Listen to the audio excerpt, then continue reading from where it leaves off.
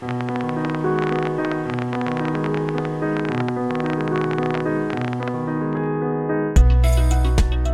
is From Our Neurons to Yours, a podcast from the Wu Tsai Neurosciences Institute at Stanford University. On this show, we crisscross scientific disciplines to bring you to the frontiers of brain science. I'm your host, Nicholas Weiler.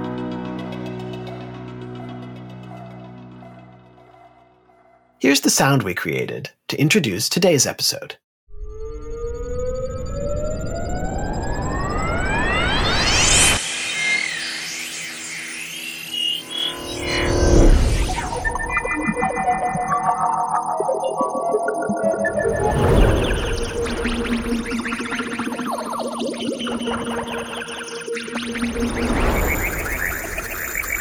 Perhaps that is the sound of a bionic eye. You know, we take this for granted, but our eyes are amazing. They're incredible. We process the visual world so automatically and so instantaneously. I think we forget how much work our eyes and our brains are doing behind the scenes, taking in light through the eyeball, transforming light into electrical signals in the retina, packaging up all that information and sending it on to the brain, and then making sense of what it is we're seeing and responding to it. In fact, new science is showing that the eye itself, meaning the retina, is actually doing quite a bit of the fancy image processing that scientists used to think was happening deeper in the brain. Of course, our eyes are not perfect. Millions of people suffer vision loss or even blindness. Often, this is because the tiny cells in the retina that process light die off for one reason or another. But here's something that may surprise you. While it sounds like science fiction, the possibility of engineering an artificial retina, a bionic eye, is closer than you might think. And that brings us to today's guest. My name is E.J. Chichilnisky. I'm on the faculty at Stanford in the Department of Neurosurgery and Ophthalmology with a courtesy appointment in electrical engineering. Dr. Chichilnisky leads the Stanford Artificial Retina Project. His team is engineering an electronic implant to restore vision to people blinded by incurable retinal disease. In other words, they are prototyping a bionic eye. So I started the conversation by asking him, how close are we to creating this technology? And can I say bionic eye? Is that offensive? Or It's not offensive at all. Are we there? No. Is it possible? Absolutely. Great. Well, I think before we dive into the details, see how this thing would work, we probably need to take a step back and maybe understand some of the basics. How does the eye actually work so we can understand what's going to be needed to eventually reverse engineer it, essentially? Sure, absolutely. So the eye is an imaging device, absorbs light from the outside world that is imaged by the lens of the eye onto the retina. The retina is a sheet of neural tissue at the rear of the eye upon which that image is projected. The retina does sort of three major things with this pattern of light. First, it converts the light into electrical signals. Second, it processes those signals quite substantially to re-represent the image in patterns of neural activity that are complex and aren't a simple and direct reflection of it. And the third thing it does is transmit those patterns of activity along the optic nerve to the brain. So into the retina comes an image, and out of the retina comes, let's think of it as a million wires containing these electrical impulses that represent the visual scene in a sort of abstracted way. So you can sort of think of the eye as being a lot like a camera, right? It's got a lens, it focuses the light. There's a sheet in the back that picks up that light and turns it into an image. And, you know, on modern cameras or on your cell phone, right, it can do a lot of pre-processing. It can blur out the background or focus on particular colors and things like that. Is that a fair comparison? It is. I think those components are there in the retina, the simple focusing of light and the simple absorption of light. It's the additional stuff, as you say, in modern cameras, that's the image processing that takes place in the brain of your phone, if you will. The retina, you can think of it as a camera plus an image processing module that re-represents the signal so that it can be transmitted efficiently to a variety of targets in the brain. And it's that last piece, the image processing, that is not well accounted for in present day technology for interfacing to the retina. Existing technologies that do restore vision to people who have lost it, some vision, but in part because they don't do this image processing aspect. The images that are restored are very limited in terms of their usage to an individual. Just to understand this pre-processing that we're talking about, I think people may have probably heard of rods and cones in the retina, the light-sensitive cells that detect the light. But there are also other cells that do processing, right? I wonder if you could just briefly touch on what kind of processing is actually going on. Sure, absolutely. The rods and the cones are two type of, let's call them pixel detectors, very tiny cells that detect light in a particular point in space. And we have rods and cones because the rods are very sensitive and are very useful in night vision. And the cones have the ability to adjust their sensitivity over wide ranges of lighting, all the way from bright noonday light to sort of dusk light.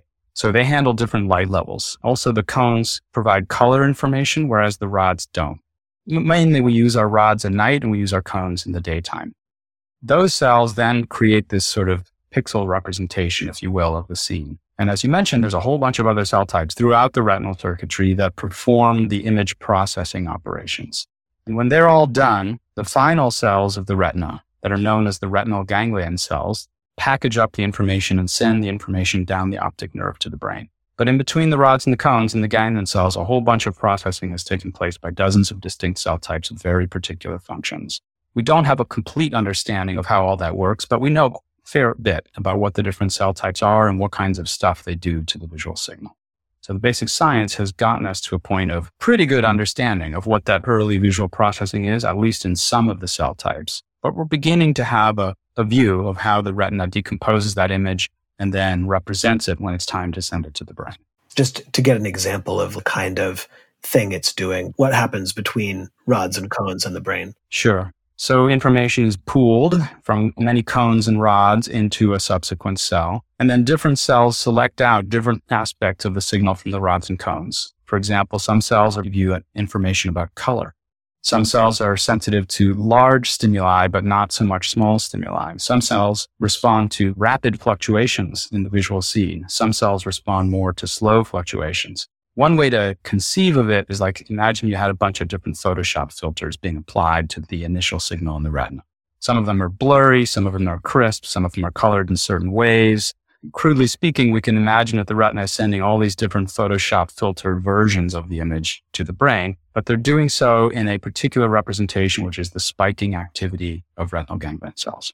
Got it. So then the brain gets all these different versions of the image that maybe are highlighting different components of what you're seeing. Yes. That makes sense. We can get back, I think, to our original question, which is a sort of bionic eye possible, and who would benefit from that kind of technology? Right. So certain blinding diseases arise from degeneration in the rods and cones. And the big ones to keep track of are age-related macular degeneration, which is extremely common, and retinitis pigmentosa, which is an inherited condition that's less common. Both are diseases that can render you partly or entirely blind. And both of them involve a degeneration of cells in the retina that capture the light in the first place. So now if you lose those cells, you're no longer sensitive to light. So of course you can't see anything. However, interestingly, the other cell types in the retina that do all this other fancy computation remain in large numbers. The retinal ganglion cells in particular that send the information to the brain remain alive and connected to the brain. So what that brings up is the possibility that you can create a device that substitutes for the early parts of the retina, the part of capturing the light, part of transforming it into different representations, and then with this electronic device that senses the image and transforms the image, use the output of that to stimulate the retinal ganglion cells electrically, to electrically activate them and tell them when to send pulses to the brain. If you're able to replicate what the retina does normally, that is, if your device is behaving faithfully like the retina would normally behave, perhaps you can introduce the correct electrical signals into the correct cells of the correct types at the correct times and deliver an image representation to the brain that's very much like what you would have had in natural vision. If you can pull off all those things, it's possible that the brain would be able to respond and you would see again. That's the concept. Now, it's not that easy to do all those things I said. It's easy to capture the image with a camera. Performing the same processing that the retina performs is really a matter of trying to build circuits that do the same thing that the retina does. And that's hard work. And also stimulating the retinal ganglion cells electrically is actually itself pretty tricky. You can get a bunch of cells to fire, but to get them to fire in the correct patterns at the correct places and correct times is not easy. Yeah, and I think that's why it's so key to understand that the retina is not just a light detector. It's doing all this processing, because you could imagine that just putting in a light detector and sending those signals into the brain will be able to figure it out. But really, it's a brain-computer interface, right? The retina is a piece of brain tissue, and you have to figure out how to talk to it. That is really exactly the story, and I like the way you said that. It is a brain-computer interface because these signals from the retina, they end up deep in the brain, in a bunch of different places in the brain. So when you pass current and stimulate, let's say, a retinal ganglion cell, the spike from that cell travels deep into the brain and activates subsequent cells. If you deliver a signal that correctly mimics the natural signal, you might be able to give a good interface to the brain. But if you deliver a signal that's completely unrealistic and unlike the natural signal, the brain may have difficulty understanding that. And so I wonder if you could tell us sort of where you are in this project. How is the artificial retina working so far? So we don't have a device yet. We are on the way to building that device. There's a few things that a device that you implant into the retina or any other brain interface needs to do. One thing it needs to do is sense where it is and which cells are present in the region of the device. It needs to know what's there. And we can do that by recording spontaneous electrical activity.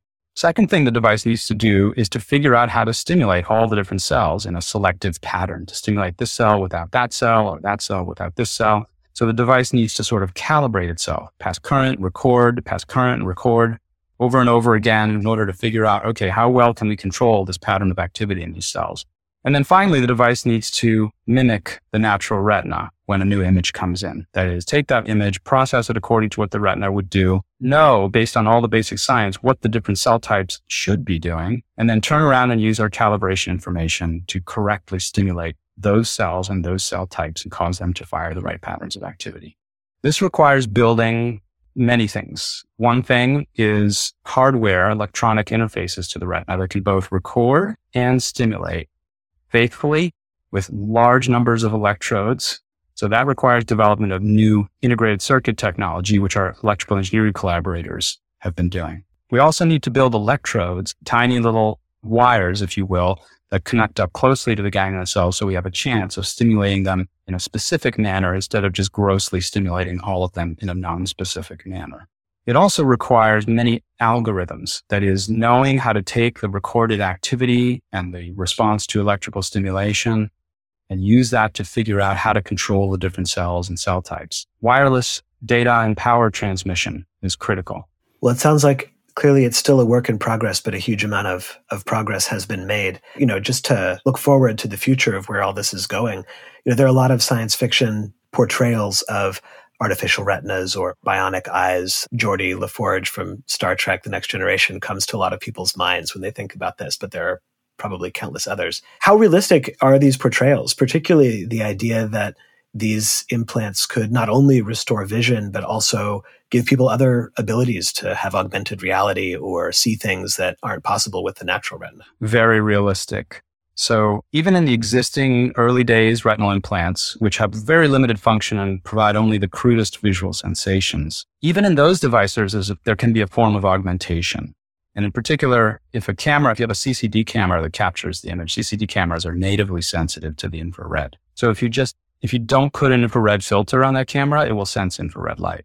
And then it will stimulate your cells according to the infrared light that's coming in. So right there, you've created some infrared image sensation. Now, I'm not saying it's to get a high quality image. You won't, no, with the existing devices. But you can see that you've immediately given a form of vision that didn't exist before, which was infrared sensitivity. So is it possible that we'll be able to not just restore the natural patterns that create vision, but also introduce new patterns of activity that create new kinds of visual sensations, unlike anything we've seen before, and maybe in some way augment our capabilities?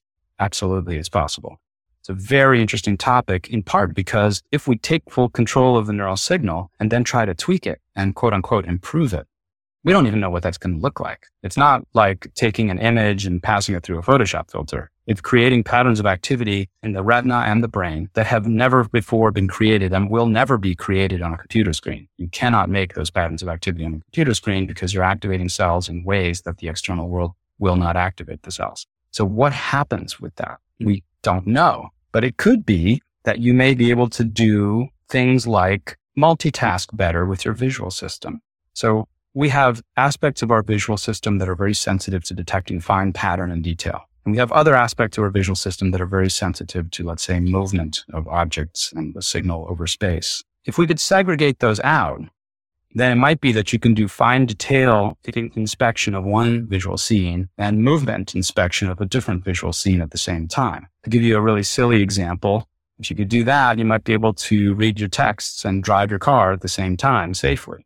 How is that? Well, because one part of your visual system would be analyzing the fine-grained information of the text on your phone, and a different independent part of your visual system might be looking at the movement of the objects all around you, that is the cars that you need to avoid bumping into. In a normal visual display, those things are yoked together. Those cells are activated simultaneously because the light comes in and activates both cell types. And so you cannot read your texts and drive your car safely at the same time because one signal is confusing the other signal. But if you separate them out and you take full control of them, like a device like this could, then you could embed one image in one collection of cells and a different image in a different collection of cells and potentially be able to process those images in parallel safely.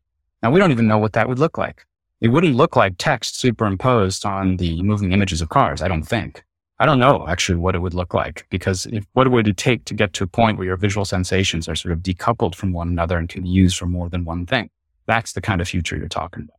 And we will get to that future when we're able to stimulate the different cells at different times under, a sort of sensible control with a device like the kind I'm describing that can read the activity, figure out the cells, and then go in and control them in a directed manner. We will be able to perform those kinds of experiments. It's the dawning of a kind of scientific revolution where we can introduce new capabilities into the nervous system and the brain. It sounds a bit spooky, and I don't think any of us is, hankering to have some kind of experience like that with an electronic implant tomorrow. But at some point, this may not seem so weird. This may seem natural that, of course, we can take our devices and expand our capabilities to sense the world and to interact with it.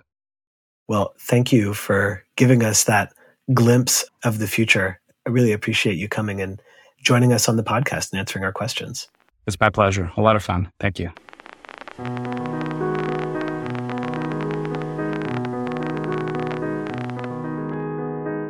Thanks so much again to our guest, E.J. Chichilnisky. Dr. Chichilnisky's group hopes to have the first in vivo prototype of their artificial retina ready for testing later this year. We will keep you updated. For more info about his work and the Stanford Artificial Retina Project, check out the links in the show notes. This episode was produced by Michael Osborne with production assistance by Morgan Honecker and Christian Huygens. I'm Nicholas Weiler. See you next time.